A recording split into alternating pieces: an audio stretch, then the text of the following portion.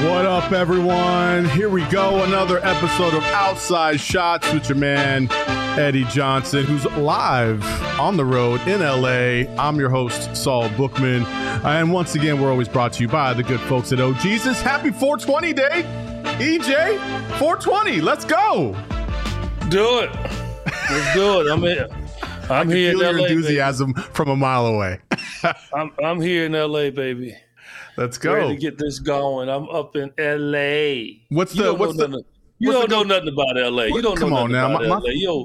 My kinfolk from Compton now. Come on now. Don't sleep on me. You old country boy. You gonna grab onto some kinfolk. Some kinfolk. They don't even know who you are. Kinfolk. Saul, who's Saul? What's the good? Who's Saul, honey? What's the go-to who's spot? Saul, honey? We've never seen you. Whose son are you? Man, first of all, you're damn right they haven't seen me because I don't go to Compton. That day, I stay away. You soft. That's because you soft. You soft. That's what's the go-to spot out in LA for you? Let's just say food. I'm trying to get this camera adjusted, man. I'm normally sitting there next to you. I'm all in the middle, looking good. Everybody can see what I got on. Now all you see is my damn head. I mean, really, seriously, is that how it goes now? Huh? Yeah. Come on, man. Yeah. You know Denzel wouldn't like that. His twin to not get the whole full scope of his twin. All right. What? Like I said, what's KJ? KJ's got a good restaurant out here. Let me give my boy Kevin Johnson an infomercial. Yeah, it's called Fixins. Yeah, it's right over here in LA Live. I'm gonna go check him out tonight and probably tomorrow. Since he invited me the other day, that means I'm gonna eat free. So I'm gonna get a free meal. What kind of KJ got soul food, baby. Okay. Soul food. It's what your kinfolk used to cook. Okay? All right? The ones you never went to visit yet. Hey. You ain't lying. All right. Hey, so obviously you're out there in LA, Clippers, Suns. It's been a series 1-1 before they head into tonight's matchup. There's a lot of talk about a lot of different things. So let's start off with pace and CP3. I think that's a good place to start. So there was an article in The Ringer today that was fantastic. If you haven't had a chance, I would go check it out. And they talked about CP3 having to adjust. And for so long, the way they put it was he's had to micromanage every possession in his career.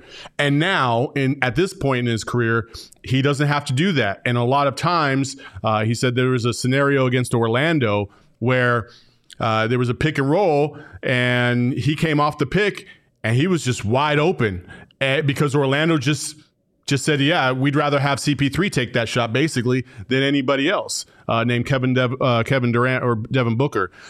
In terms of pace, we saw the other night, every time Devin Booker was pushing the pace, the Suns got into a little bit of they got into their offense earlier. It seemed like a little bit of a better flow. Things seemed to go a little quicker and a little faster, which is kind of counterintuitive to what CP3 usually likes to do. What is your whole take on the pace of how the Suns have played thus far and really since getting Kevin Durant? Yeah, I mean, look, everybody has to get used to a different scenario when you add an all-time great Kevin Durant. So it's not just CP3, it's everybody. Your spots on the floor are different. Your responsibility changes. And with CP3, look, he loves basketball. He wants to play till he's 40. I already know that, and you can just tell by how committed he is. So if that's the case, he's got to change with the times as well. You get older in this league, you change. Your ability to dominate is not at the level that it used to be. And so he doesn't have to create for players now. He has to create for Torrey Craig. He has to create for DeAndre Ayton.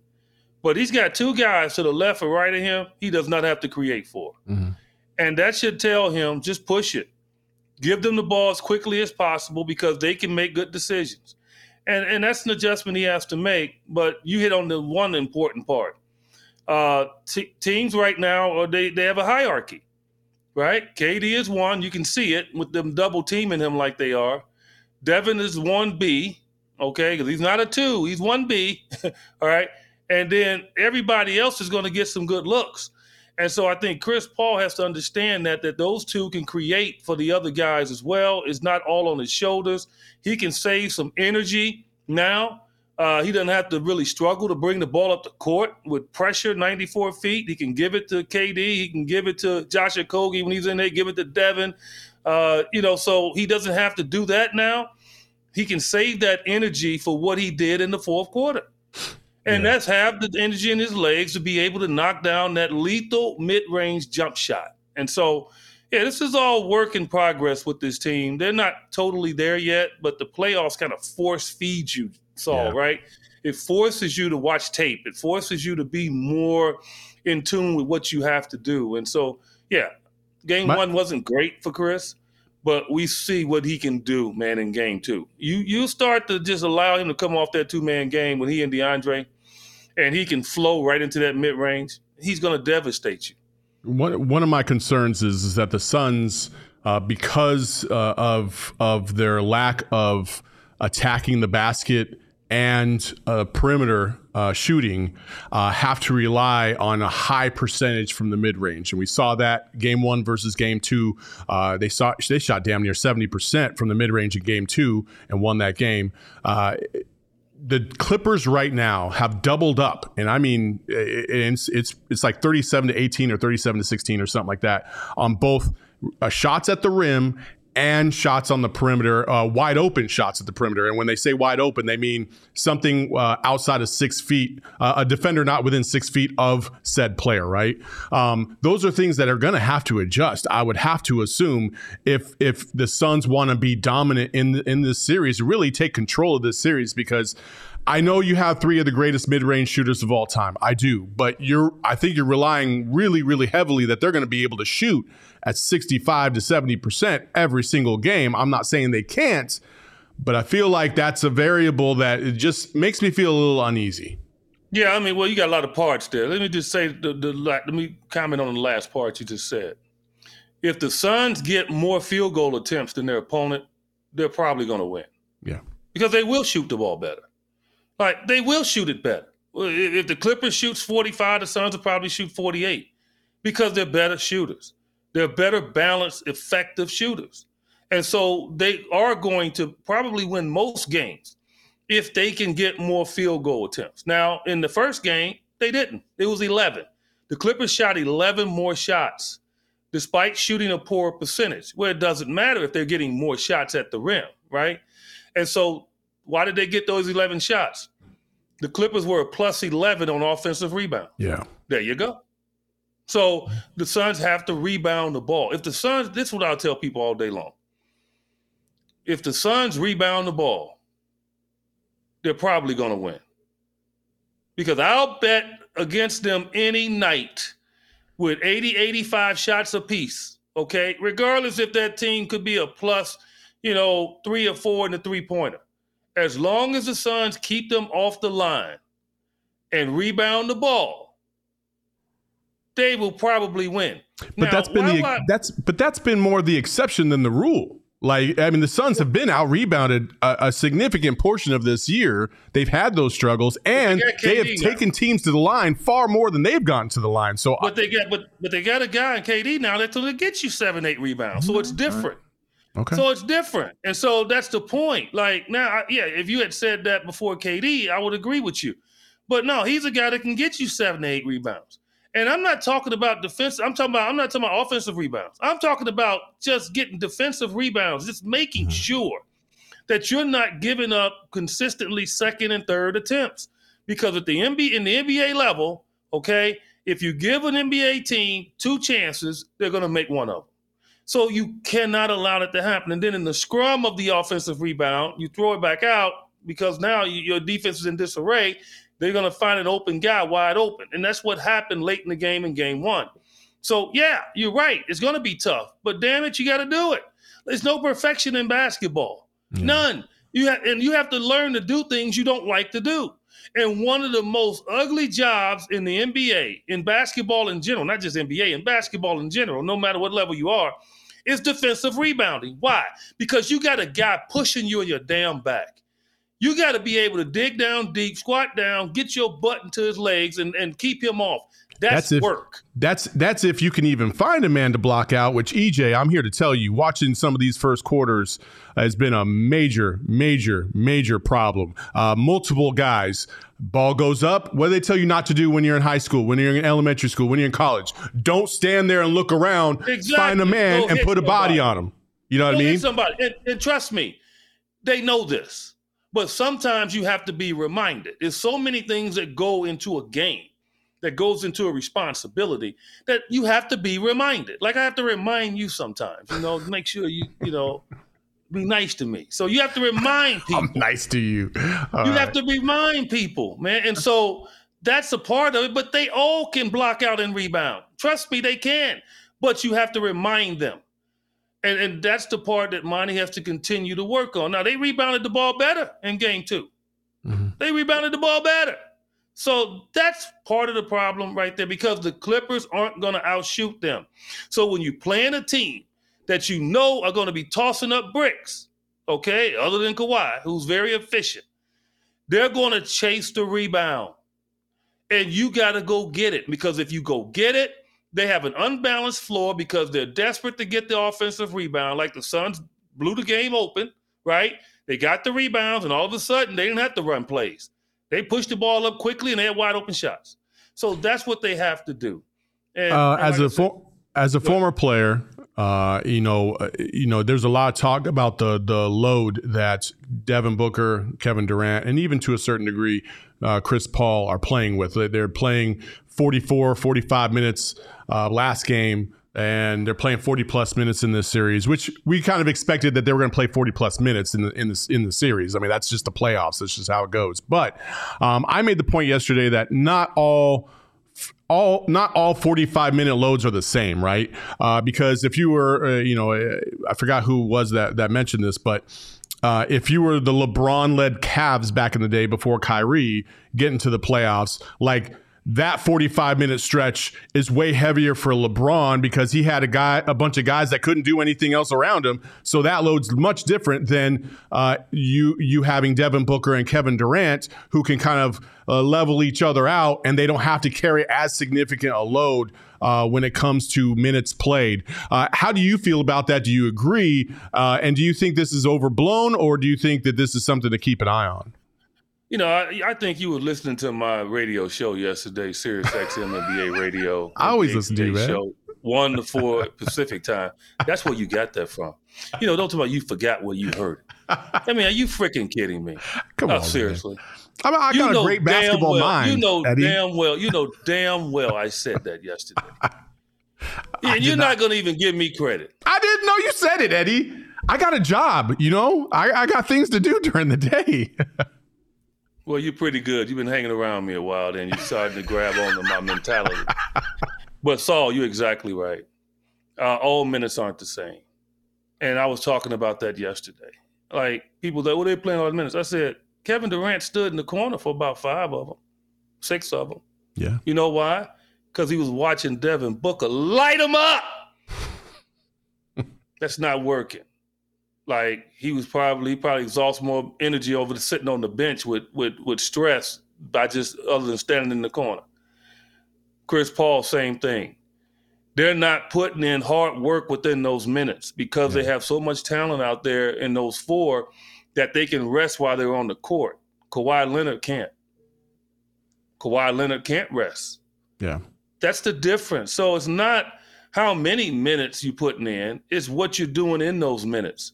The same people that's complaining about that, it's funny to me because a lot of these guys work at 8-hour jobs, and I know what you're doing in them damn cubicles.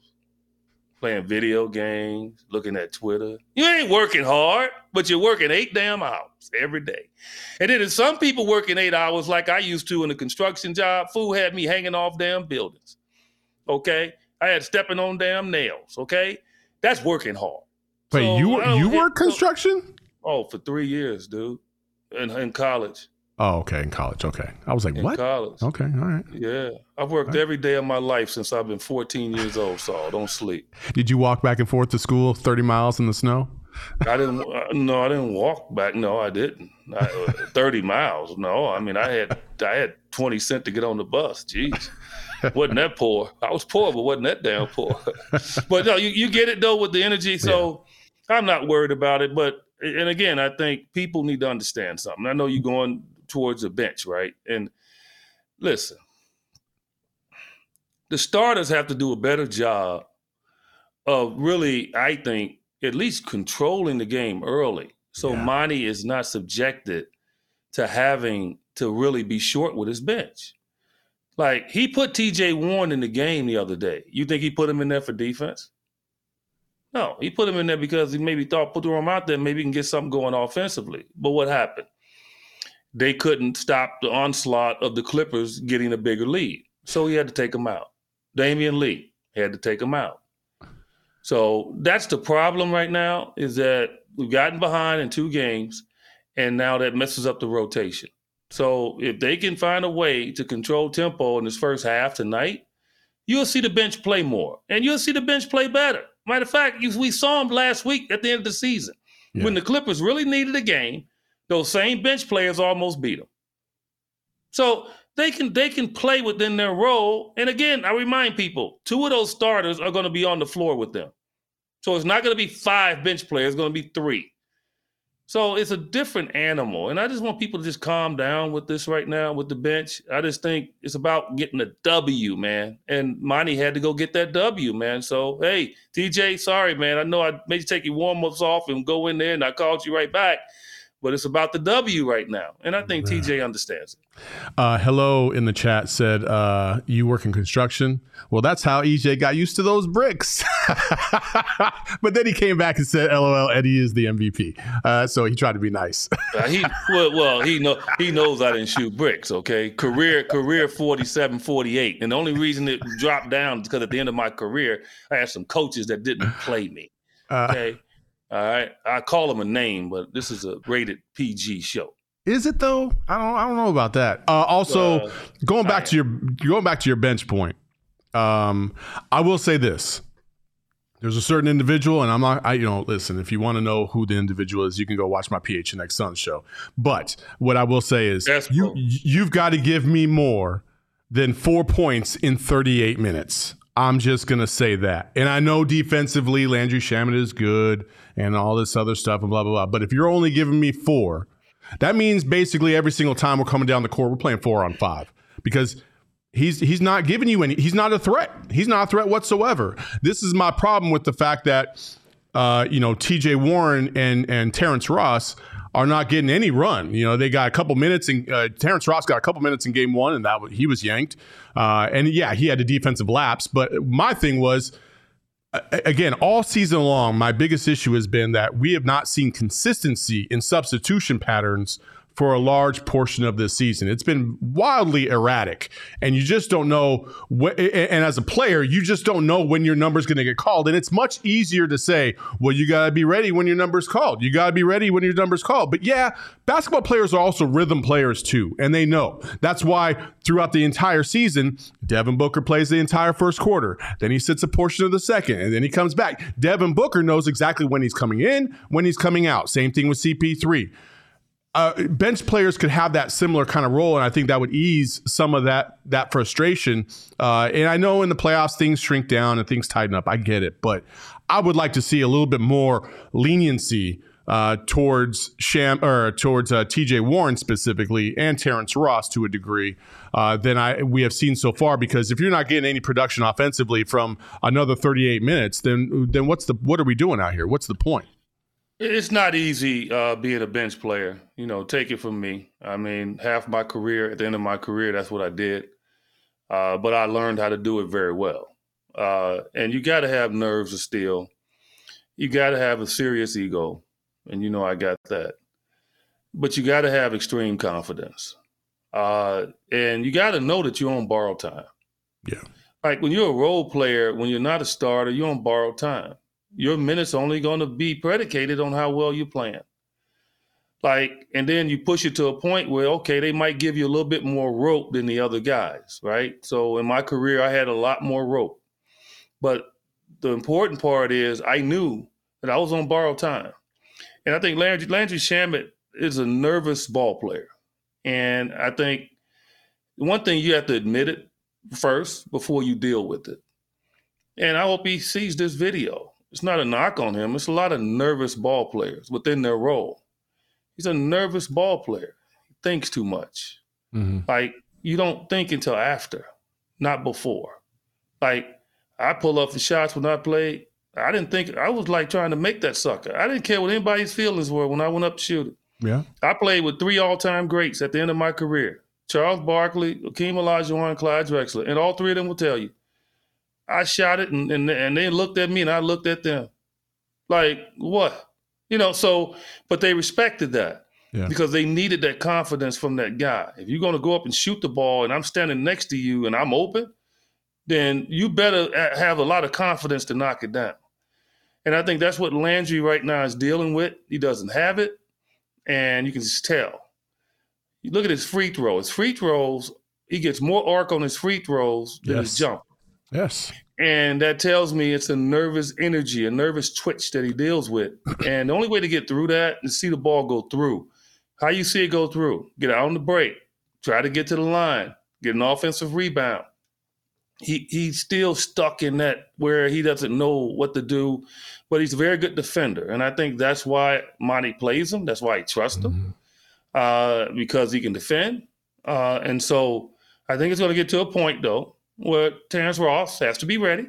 TJ has to be ready, because when they call your name, you got to produce. Yeah. Because you got to justify and say, okay, yeah, you should be playing me. And that's what they both have done. Remember, TJ didn't play a lot early when he got here, and then he put him in. All of a sudden, he started playing well, and then Monty started putting him in the rotation. So I think in the playoffs, it starts all over again.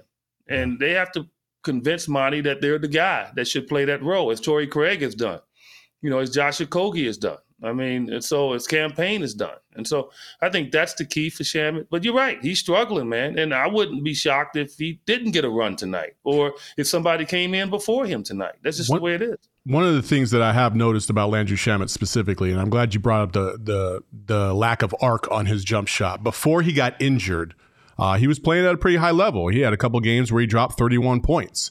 And the arc on his shot wasn't that much different. I would like to say it was. It was a little different also, but more importantly, his rhythm was a little slower. I thought it was a little bit more in tempo, and I thought he was a lot more in control instead of speeding up his shot. Well, the rhythm part is fine, but his shot is always flat. He might get a little lift every now and then. He has a flat shot, and he has to correct it, man. Like, it's fatal. Like, if you just think about the dynamics of shooting, and this for parents that have kids right now that's watching this podcast, okay? Just give you a simple mindset, okay? You can actually shoot the ball too high. Because if you shoot the ball too high, then when it comes down, it actually has to go straight in. Yeah. Just think about that. It has to go straight in. Because if it comes down, hits any part of the rim, because it's dropping from such a higher altitude, it's going to hit the rim and it's going to bounce. Physics. So it's a sense of shooting it too high. Yeah. Okay. Terrence Ross gets away with it, but you can see his is a little bit too high. But, he's very accurate with it, more accurate than most. All right. Now, with the line drive is predicated on you being able to see the middle of the rim. Well, how are you going to see the middle of the rim? You jump higher on your shot. That's why Russell Westbrook struggles with his shot, because he used to be able to jump real high until he had the lower leg injuries. Now he doesn't jump as high on his jump shot, so he's not seeing the inside of the rim. Okay, big 7-foot guys can have a flat shot. Why? Because they are looking down in the rim, because they're up there already. Mm-hmm. But with a guy like Shamet, he's trying to jump real high on his shot, and he's trying to look in, and he can't find it. And maybe because of his injuries now that he's dealt with over the last number of years, he's just not getting good arc on it. And when you shoot it flat, it can only go straight in. Like, it has to hit the back of the rim and boom, go in. But a lot of his shots do what? Hit the front of the rim.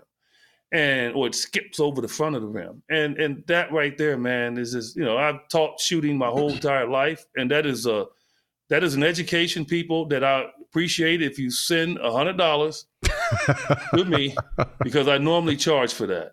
because most people don't get it. You got these shooting coaches out there, man, teaching these kids the wrong way.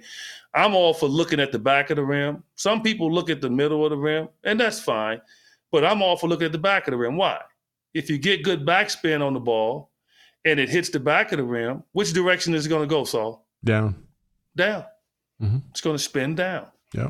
And just those logical things, man, that even NBA players today fail to realize. And I call games, and I know fans sometimes say, Eddie, always talking about what he did and why they're not doing it. Because I'm not talking to you, couch potato water boy. I'm not talking to you. You know why I say it? For the little kids that I like. I like them. I don't like you, water boy, couch potato. You can't play anymore. You on the couch, eat chips, talking about the game that you once played. I'm talking about to kids and to parents that want to teach their kids. That's why I bring that up during games. And I use Landry all the time. I don't think he likes it, but. Hey, somebody's got to tell him. Also, if you want to eat some chips and maybe sit on some couches, you can come out here to the BetMGM Sportsbook tonight. We got a huge Suns watch party, so come hang out with us. Also, nice. It is 420, so we got to mention our good old folks at OG's, the sponsor of this show. Appreciate them very much. The best in the game. Go to ogsbrands.com. Find a local dispensary that carries some of these Happy Balance gummies. They have a whole plethora. They got the cream drops. They got the different berries and stuff like that. It's just fantastic. They got strawberries and cream that just dropped a little while ago. Happy Balance gummy, CBD to THC 1-to-1 ratio. Aches and pains going away. Make you feel a little calm, nice and smooth while you go out there and have a good time. Or maybe you're going to get a run in this weekend or whatever you're going to do this weekend. It'll be fun. Some of y'all need it for the Suns games because the highs and the lows are pretty significant when you watch Twitter. So come check us out tonight at the BetMGM Sportsbook. But also before that, get yourself some Happy Balance gummies over at ogsbrands.com and make sure you're 21 and over before you partake. Yeah. I checked in my room last night, right? They left my bag at the airport. We had to fly over. I flew over last night. I didn't fly with the team. And I check in, and they had the audacity to have about a 6-pack of these in my room. I don't even drink beer. I'm like, what am I going to do with this? I got all this different kind of beer in here. I mean, and I don't even drink beer. I stopped drinking beer years ago. That's why I got this. You're a straight liquor guy, huh? I'm trying to develop this, get this 6-pack back, baby. You know? I can't get a 6-pack drinking beer. What's the drink of choice then? Straight vodka. Oh, straight damn. Vodka, soda water. No, soda water. Oh, straight vodka, a little soda water, a little lime. That's it. I don't put any sugar in my drinks. I try not to put sugar anywhere near me. Well, that makes sense. I got too much sugar already on me. You know, I was about to say that's why you're so salty all the time, but okay. That's funny. That's funny. That's a good one. So obviously the Kings and the Warriors, we'll move on to some of the other stuff going around the league. Kings and Warriors, a lot of talk over the last couple of days about Draymond and Domantas Sabonis. Did he grab his leg? Did he not grab his leg? Did he deserve to be stomped on like he was a WWE wrestler? JJ Redick had an interesting take on this as well, and let's hear what he had to say on First Take. The series. They have allowed too much. I have no problem with physical play in the playoffs. But if Steph Curry's not allowed to move off the ball, if you're preventing players from running down the court and you're allowing that to happen, there's a play late in game 2 where Kevon Looney's right underneath the rim, ready for a rebound. Sabonis crashes in, pushes him in the back. They don't call the foul. That's a foul. The referees have dictated too much in the Kings' favor in this series. I really believe that. And I don't know if it's the home crowd or whatever. I rarely complain about the referees. In fact, I don't even know if I've ever complained about the referees. I think they're great. But if they're going to come back in this series, they've got to call the game the way the game is supposed to be called. I really believe that. JJ Redick this morning on his Old Man and 3 podcast, you know what he did? He was, let me walk it back a little bit because he was catching a lot of flack and said that he was taken out of context. For one, I don't really agree with JJ because, I mean, we have seen the Clippers. I mean, You have seen, why can I not remember his name? Tall guy, can shoot the threes in the corner for the Clippers. Nicholas Batum. Batum, straight up grabbing Devin Booker around the arms, no call. Like, well, hey, you got to play through it sometimes. Like, you just got to go. EJ, you wanted to talk about JJ Redick and what he said? What are your thoughts? JJ Redick is on record a couple of months ago of having the audacity to say that today's game is more physical than the 80s. Now, you got to understand something. JJ Redick probably wasn't even born yet. I don't know what year he was born, but he probably wasn't even born yet. So he's saying that today's game is more physical than the 80s. And then he tried to walk it back and say, well, I mean, I'm talking about it's not a lot of fights. And that.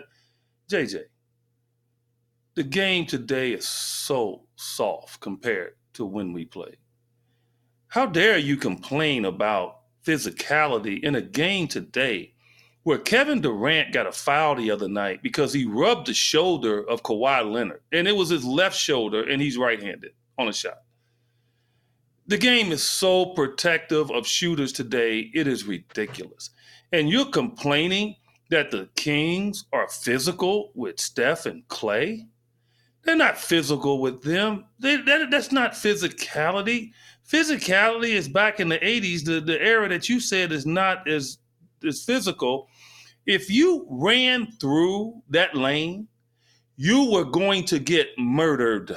You were getting hit, and the officials didn't call it. Knocked off stride, butted out of bounds, grabbed on your arm, everything. But you know what the officials allowed us to do when they did that? We can grab back. We can adjust ourselves and get momentum off of them. And we love playing that way. It was no problem. We came off the pick, raise up, shoot. Guy punched me in the stomach. It was a fair play. Guy go up, and if he taps any part of my hand, fair play. Yeah, hand's part of the ball. They can tap your elbow, fair play. You look at the official, say that doesn't affect your shot. Dude, stop complaining, man, about the physicality in this soft game that has been changed with rules for the last number of years to protect dudes like you. Jump shooters have it easy. Guys used to step up under us on shots all the time. Okay? And we're in fear of stepping on their foot. Now it's a flagrant. You don't even get that fear anymore. Stop, man. I don't know what agenda he's on, but it bothers me when a guy's on an agenda and he wasn't even born yet. Now, you could go pick up some film, because if he went and picked up some film and he saw, I'll send you film, JJ, of me. I had 80% of my games that I played, and I played in almost, 1,300 games, whatever it was. I'll send you film of how it was when I was trying to get open on the pick, man. Okay? And didn't complain one bit. I just came off, found a way, and just drilled it right in the damn grill. Like, get the next one. Too late. Okay? You protecting Steph, who definitely gets illegal screens to get open. Yes. I mean, you're protecting him. Well, you got Draymond sticking his rear end out and knocking guys off stride so he can get open? Really? Man, stop. Yeah. He jumps on a tangent sometimes, man, and then he wants to back off of it. Like, no, man, stay with what you said, dude. Yeah. No, I agree. Stay with what you said. I agree. If I played in this era right now, man, I'd get, I only averaged about 3 or 4 free throws a game when I played. Man, I'd get 10 free throws. The way these guys just touch each other and they call fouls, stop complaining. I will say this about Domantas Sabonis. He does give me Rodman-like vibes from time to time out there. I have seen him grab guys and pull them down. And so I can see to a certain degree why people might have beef with Domantas Sabonis. However, There is no beef, or there is no argument that can be made that Domantas Sabonis is a dirty player when he's pulling down the same kind of dude that does the same kind of antics on the other side in Draymond Green. And then the way Draymond Green celebrated the fact that he stomped on this dude's chest and was made the villain and just really brought attention to me, that really swung the game in the other way, and everything just kind of got out of hand from the words from that point on. And we've seen this before from Draymond. We've seen this before when he kicked. Do we have that video? With the Draymond video? Yeah. No, we can't show NBA highlights here, buddy. We get copyright strikes on that. I'm on the show. You can do whatever you want. But anyway. So call me up. But so anyway. Okay. Go ahead. I want to make this point on. Go ahead. It's hard for people to understand this. And so I'm going to try to say it as easy as I can. Within the game of basketball, it's gamesmanship. It's different things that, like, players, unwritten rules, right? Unwritten rule is don't hit a player above the shoulder or below the waist, okay? We do have those rules where that can maybe start a fight. Like, guys are going to get elbowed, in the extremity, in the upper extremities, because that's just, you're both there, you're fighting. That's going to happen. So, for the most part, you kind of tend to accept that. You kind of tend to accept, you go up for a shot, you drive, and there's somebody accidentally hits you in the face. I mean, because all of us has done that to somebody else as basketball players. So what Domantas Sabonis is doing, to me, is more gamesmanship than dirty.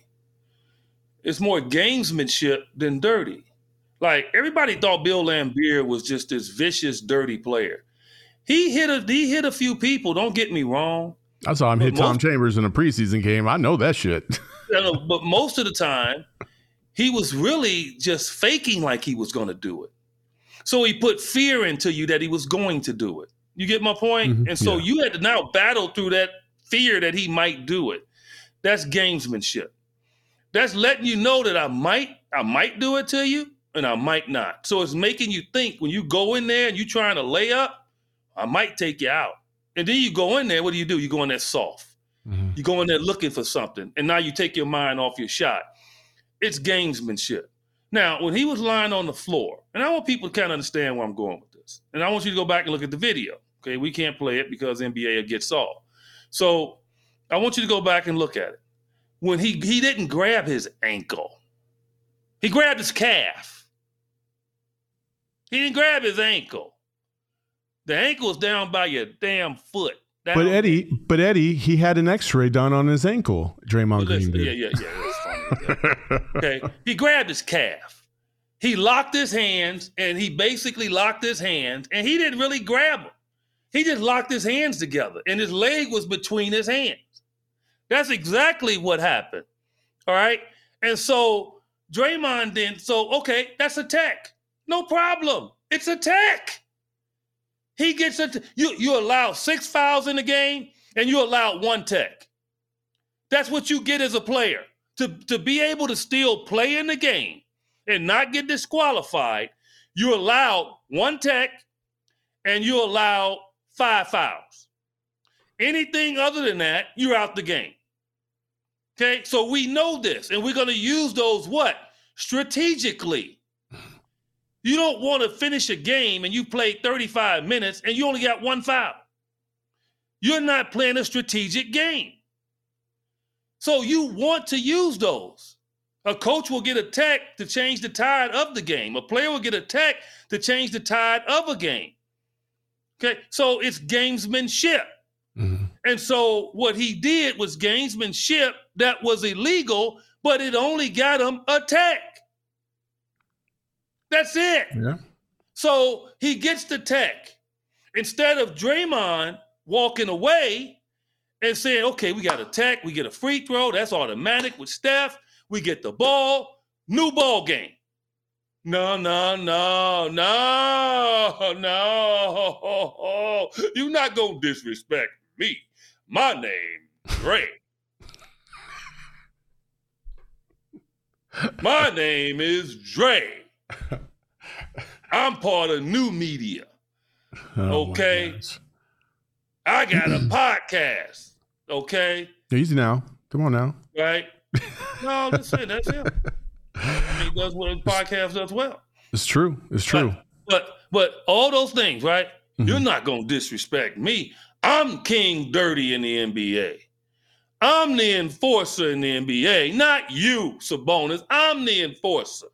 So let me show everybody now, regardless of the game, regardless that I'm down 0-1, regardless that the Kings are proven to be a problem, although you like the idea of riding on the bus over to the game, so that's why you wanted the Kings.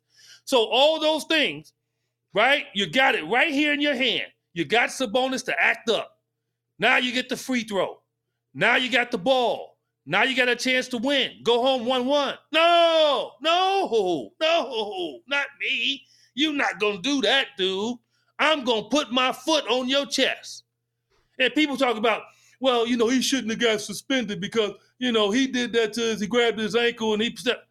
Now, we just saw a kid almost die on a football field because somebody put a helmet into his chest, DeMar Hamlin. We just saw it. And we were amazed that his heart would stop on something like that. What makes you think a dude that's 240 pounds jumping up on the chest of a guy couldn't do the same thing? People so hypocritical, man, when it's about their team and they don't want to look at it. But when it's life and death, when it's about somebody getting injured, that stuff's out the window. What Draymond did was egregious, and then he leaped off of his chest. So not only did he stomp his chest, then he had to press down to leap. What if that had happened to be De'Aaron Fox? Oh, shit. Yeah. Sabonis got the strong chest. I heard he's sore as heck. But what if it had been De'Aaron Fox? Then what, people? Yeah. What he did was egregious. It had nothing to do with gamesmanship. Nothing. It had a lot to do with him trying to hurt him. Just like he tried to hurt Jordan Poole. Don't you know he has that in his heart? Yeah. He has it in his heart. He can never convince me he doesn't. When you go after a teammate, a guy that you spend all these days with, that you battle with, a guy last year that helped you get a championship when you stumped the first 4 games of a finals. Okay? Jordan Poole was the guy hitting shots at the end of quarters that saved you. When you have the audacity, man, to be mad at him because he cracked on you after you were cracking on him and everybody laughed and you didn't like it because they're not giving you money and he just getting ready to get paid, and you try to end his career with a punch, I will never respect that. Yeah. And so I don't want to hear it. The dude is egregious, and he should have been suspended, and the league was correct in doing it. All these people running around talking, I think that was wrong. Please, stop. And Steve Kerr's my boy, but Steve, when your players do it, we don't hear it to the same level as when other players do it to your players. As you got on Marcus Smart for talking about he broke a code, as you got on Dylan Brooks, as you went through a soliloquy about Gary Payton II, who I love, okay? I've seen the kid since he's been a young kid, okay? I played with his dad. I love Gary Payton. I hated that he got hurt. But you went through a whole thing about that, okay? But yet, when they ask you about Draymond, you didn't see the video yet. Stop, man. Yeah. That's what I'm saying. I can't go with that, man. And that's why I'm very loud and outspoken about it. Yeah, I mean, clearly you're passionate about this one. Folks, if you like what Eddie just had to say, or if you don't and you just like the content, that's cool. Just hit that like button, subscribe to our YouTube channel. It helps us out. We appreciate it very much. And Eddie basically just confirmed Draymond Green is going to be a Phoenix Sun next year. Because that's just, you know what? This is going to unfold. And you know what? And if he does something dirty, I'll say it's dirty. Yeah, no, I know you will. Foul. I'll say it's a foul. I mean, it's like I'm not going to compromise myself for the good of somebody else. First, I'm not doing it. I'm going to say, and then I'll explain it. But I think that's the way I carry myself on air, and I always do it. But the only way you have to earn that, right? You can't be negative all the time. I'm not. I mean, like, I support my guys. I'm going to be in their corner. But if they foul somebody, I'm going to watch the replay. I'm going to say, yeah, it was a foul. That's just the way it is. If you got questions for Eddie, especially about the Clippers and Suns, or even this, that's fine. Throw them in the chat. We'll get to them at the end of the show. But real quick, before we do wrap things up, we got the old man in DB. And if you don't know what we're talking about, Dillon Brooks had something interesting to say yesterday in the locker room after the Grizzlies won. And when they started making a run. There are some people, the Lakers are making that run, they get it to 14. You and LeBron have that exchange. There are people out there that say maybe you shouldn't do that with one of the better players in the game. What were you thinking? I don't care. He's old. You know what I mean? I was waiting for that. I was expecting him to do that game 4, game 5. He wanted to say something when I got my 4th foul. He should have been saying that earlier on. But, I poke bears. I don't respect no one until they come and give me 40. I pride myself on, what I do is defense and taking on any challenge that's on the board.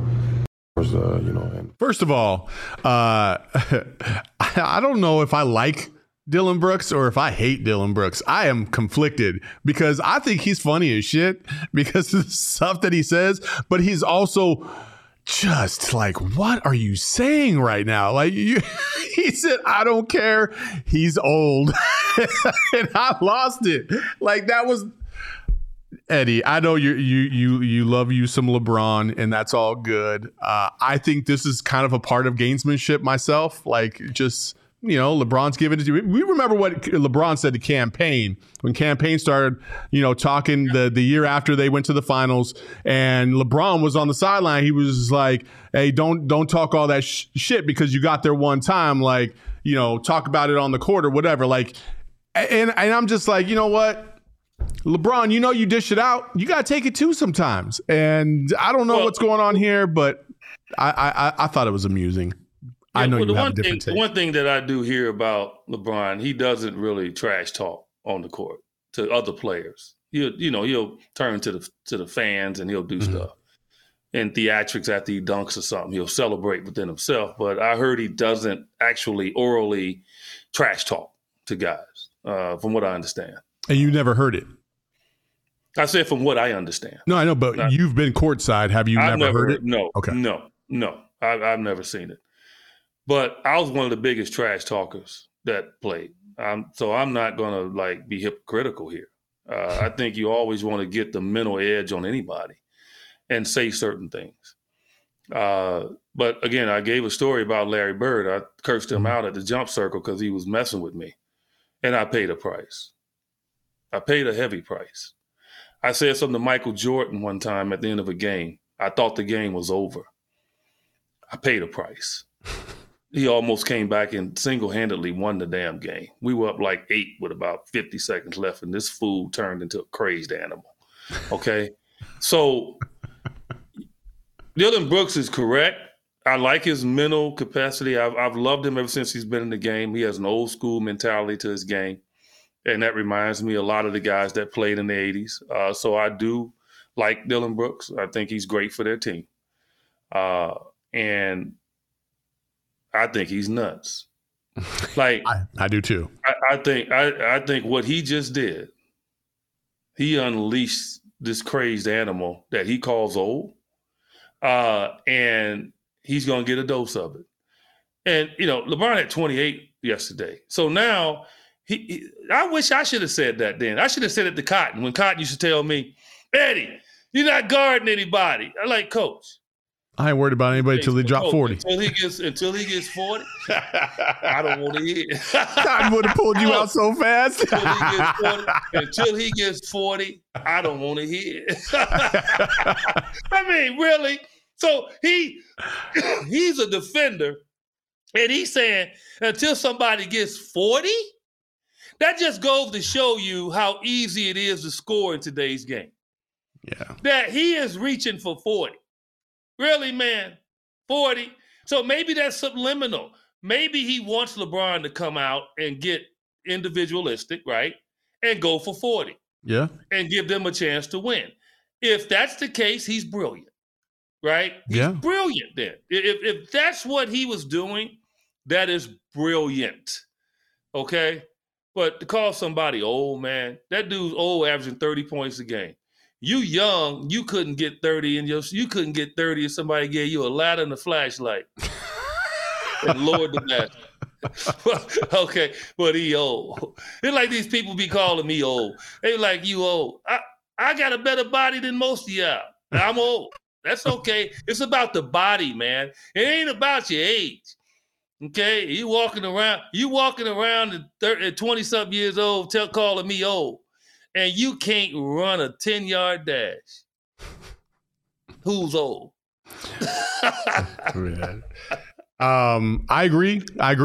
I think Dillon Brooks. Listen, Dillon Brooks is definitely one of those guys where you love him if he's on your team, you hate him if he's not. And I think there's a lot of guys like that. Same thing with Draymond. Do the Suns need like that? Do the Suns need an agitator? Yes. Yeah, every team needs one. Because they lost Jay Crowder. So who would you say is the agitator on this team? I didn't think Jay Crowder was an agitator. I didn't. I mean, he was as close to one as you can get on this team. How could you be an agitator when you spent? And this is not a jive, because Jay gets sensitive because we made a mistake one time, and I told his dad that it was a mistake on our part when we put him on the cover of one of our podcasts. I love Jay Crowder. I think he's a tremendous individual. He's a great teammate. I saw him front and center, very cordial to everybody around him. And I'm not saying all this to just kind of balance what I'm getting ready to say, but it's just a fact. It's hard to be an enforcer when you're never in the paint. Okay. Like, to me, like, guys trying to intimidate you on the perimeter never scared me. The only guys that scared me was them dudes in the paint, man. Calvin Nat. Like, that dude intimidated me. Like, I had to block this dude out. Lonnie Shelton. You don't know what I'm talking about? Look him up, man. Yeah. Like, it was dudes like that, man. Dennis Rodman. Like, yeah, they got under my skin because I was in an environment in that paint that I wasn't always in. And so I knew they could get me in there. They couldn't get me on the perimeter because they couldn't catch me. But once you get in that paint, they can get their hands on you. And so, no. So Jay was always around the 3-point line, man. So I never viewed him as an intimidator for the Suns. Mm-hmm. And that's something, I think in the future we definitely need. Yeah, for sure. All right, there was a question earlier in the chat from Charles Coulter, I do believe. There it is. What does EJ think about Clippers' depth loading up on the Suns with fouls to weaken the Suns' starters' minutes? Well, they're going to use their fouls. They've used their fouls strategically, and I just went through that whole thing, right? Mm-hmm. You use your foul strategically. If you only got one foul in the quarter and you got 4 minutes left, well, damn it, you should use 2 more of those fouls before you automatically get to the 2-minute mark where they can say, okay, it doesn't matter if you only have 1 foul, 2 in the last minute, send the team to the bonus. Okay. Use your foul strategically. And that's what they're doing. Like, they're fouling the Suns, but they're not fouling them when they're in the bonus. So the Suns have to work their way to the bonus by doing what? Being more aggressive at the rim early in quarters to get 3-team fouls. And now they can't strategically do stuff like that. So, that's the only way they're going to beat the Suns, people, is they got to junk the game up. And that's what they've been doing. And Ty Lue is one of the best at doing it. All these changing of defenses and all these different things, he's trying to junk the game up to give Kawhi Leonard a chance, as he did in Game 1, to go win the game. Yeah. And that's what Kawhi did. And so the Suns can allow themselves to get to that point. I'm not going to put you on the spot in terms of predicting tonight's game, but what I will ask you is, do you expect the Suns to play better in the first quarter tonight? Yes, I expect the Suns to play much better, and I expect the Clippers to somewhat feel the pressure that the Suns felt at home. People don't understand. Like, they think when you're at home, you're in a safe environment. You are, but it's pressure, right? Think about it. Let me give you a simple example. When you're at home, you might feel safe. You might feel supported. But I guarantee you also making sure you don't do nothing wrong. You know why? Because mom and dad see you. They see you.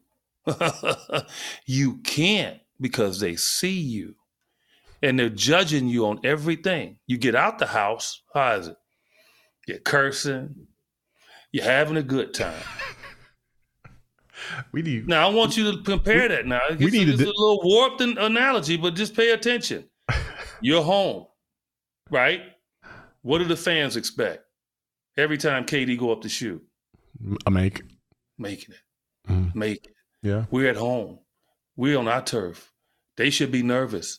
We should dominate them. We're cheering for our team. We're booing them. Doesn't work that way. Yeah. You feel pressure to produce. Sometimes it becomes a load. And the team that's in there visiting, everybody's against them. They're out in an environment where nobody cares about them anyway. Yeah. So why not let it go? Why not let the curse words go? Nobody can see me. I'm not going to get a belt. I'm not going to get punished. And you play with ease. Yeah. And so just watch tonight. I truly believe it. Like, now, young players are different. Young players need that encouragement, and I get it. So it's not always the case. It's not 100%. But for the most part, teams kind of feel pressure, and they kind of squeeze it because they want to perform so well that they kind of get pressurized and they tend to struggle. And so I'm feeling that for the Suns tonight. I'm feeling a team that's going to be loose and easy, and a team that's going to come out and be more, I think, in tune with their game than they have been at home. And that's right. What I'm expecting. But I'm expecting a close game, without a doubt. Yeah, I think they're all going to be close, to be honest with you. The Clippers are a good team, and I think a lot of people slept on it because Paul George isn't playing. But, they're a good team, and you got to give them credit for the way they kind of, like you said, muck up the game. Kawhi is playing at an elite level, and I think a lot of people forgot Kawhi was Kawhi for because we hadn't seen it for about 2 years. But he is that dude, and he is one of the best in the game for a reason. And the way he's kind of controlled this series to a certain degree, that's what makes him a Hall of Famer and one of the best players of all time. 2 more questions before we get out of here real quick. What does EJ think about putting DA on Kawhi all game? I'm going to say hell no. But can I give my reason why, and you can tell me if I'm wrong or right? No, go ahead. Right. First of all, I think throwing DA at Kawhi every now and then is a good idea. I think athletically, Kawhi is good, but he's not so over the top quick that DA can't stay with him to a certain degree. Now, if you give him a steady diet of DA, then Kawhi's going to pick him apart because he understands his tendencies. He understands how to get him out of position because Kawhi's an elite scorer of the basketball. So I would say you should not just bank on DA guarding Kawhi all game long, but if you want to throw it a different look at him every now and then, I'm cool with that. So every now and then, if you get switched out on him, that's a different animal. But I wouldn't go in there and game plan that. Yeah. Because to me, if you game plan it, then that's the pressure on DA to live up to what the game plan was. And that means quick foul trouble because Kawhi, all he's going to do is just give him the thought he's going to take a jumper and he's going to get an angle on him. He's going to get to the rim, and then DA's going to foul him. Kawhi is so good at getting body contact on guys. It just wouldn't work. I'll tell you what would work, and the Suns did a little bit of it, Saul, is to trap him. Just make somebody else beat him. Yeah. Make Kawhi a passer, but passing not to Eric Gordon. Yes. If you're guarding Eric Gordon, you stay on him. Yes. You don't help on him. Damn, some of these guys, man, I don't understand it, man. That's why I say I wish I played in today's game. Because when I played, dude would just be I'd be looking at a dude sometime, I'd be like, damn, man, I would probably think in Samaj, you just want to kiss me right now. That's how close you are to me. Can you just give me some space? I know I'm good looking, but damn. Can you just back up? And guys used to crack up when I would do that, right? I'd go over to the bench. I'd say, hey, coach, seriously, can you tell him, you got some gum? Because I truly believe he's getting ready to kiss me. You got him so close up on me, man. And they just crack up and laugh, right? That's how they should be with Eric Gordon when they trap Kawhi. Because to me, I'm not as afraid of Terrence Mann, okay? I'm more afraid of Eric Gordon, man. He has made a life of hitting threes. That is the one guy you do not leave open. Yeah. And other than that, I think they should try it, though. Last question. What bench player on the team do you think Monty should utilize more? Give me one name. Well, again, I said it before. I said it's by committee. I said, I don't think anybody has earned the right other than Josh Okogie to be the first guy off. Okay. I don't think Landry's earned that. I don't think Ross has earned it. I don't think TJ's earned it. But I think for me, I think that Ross should get a shot because Ross can come in and change the game. He's like Eric Gordon. He can change the game with his shooting. Mm-hmm. TJ can change the game with his offensive rebound, running the floor. So you got two game changers in a playoff setting, and that's what you search for when you're a coach. You're searching for a wild card. Who was our wild card in the first two games? Torrey Craig. Mm-hmm. So, you search for a wild card. And I think out of all those guys over there, I would label them as a wild offensively. Let me say offensively. I would say Terrence Ross, because of his shooting, TJ Warren, okay, Damian Lee. Now, if Cam Payne was healthy, Cam Payne's number one.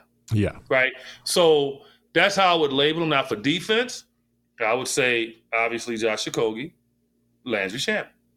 All right? Okay. Now, both bigs, Landale and Busy, obviously, they're by themselves. We need them. They're in the rotation, in my mind. So that's how I view it. So it's what you need. Like, if the Suns get a 10-point lead, I'm more so going the opposite. Like, some coaches will say, I'm going to go defense. No. I'll go offense, man. Yep. Throw TJ out there because I want to expand that 10-point lead. Yep. So it's just that mentality and how Monty would approach it. So I'm interested to see how he approaches it tonight. Should be fun. Game 3 tonight in LA, out at the Crypto Center or Crypto.com Arena or whatever the hell they're calling it nowadays. It don't matter. I'm going to get me some pancakes, man. There you go. You can find my man EJ at JumpShot8 on Twitter, and you can follow me at Saul_Bookman. Couch potatoes and water boys. I love you guys, though. Twitter. Don't take it negative. I love you. EJ, have a good game tonight. We'll see you next week. Everybody else, peace.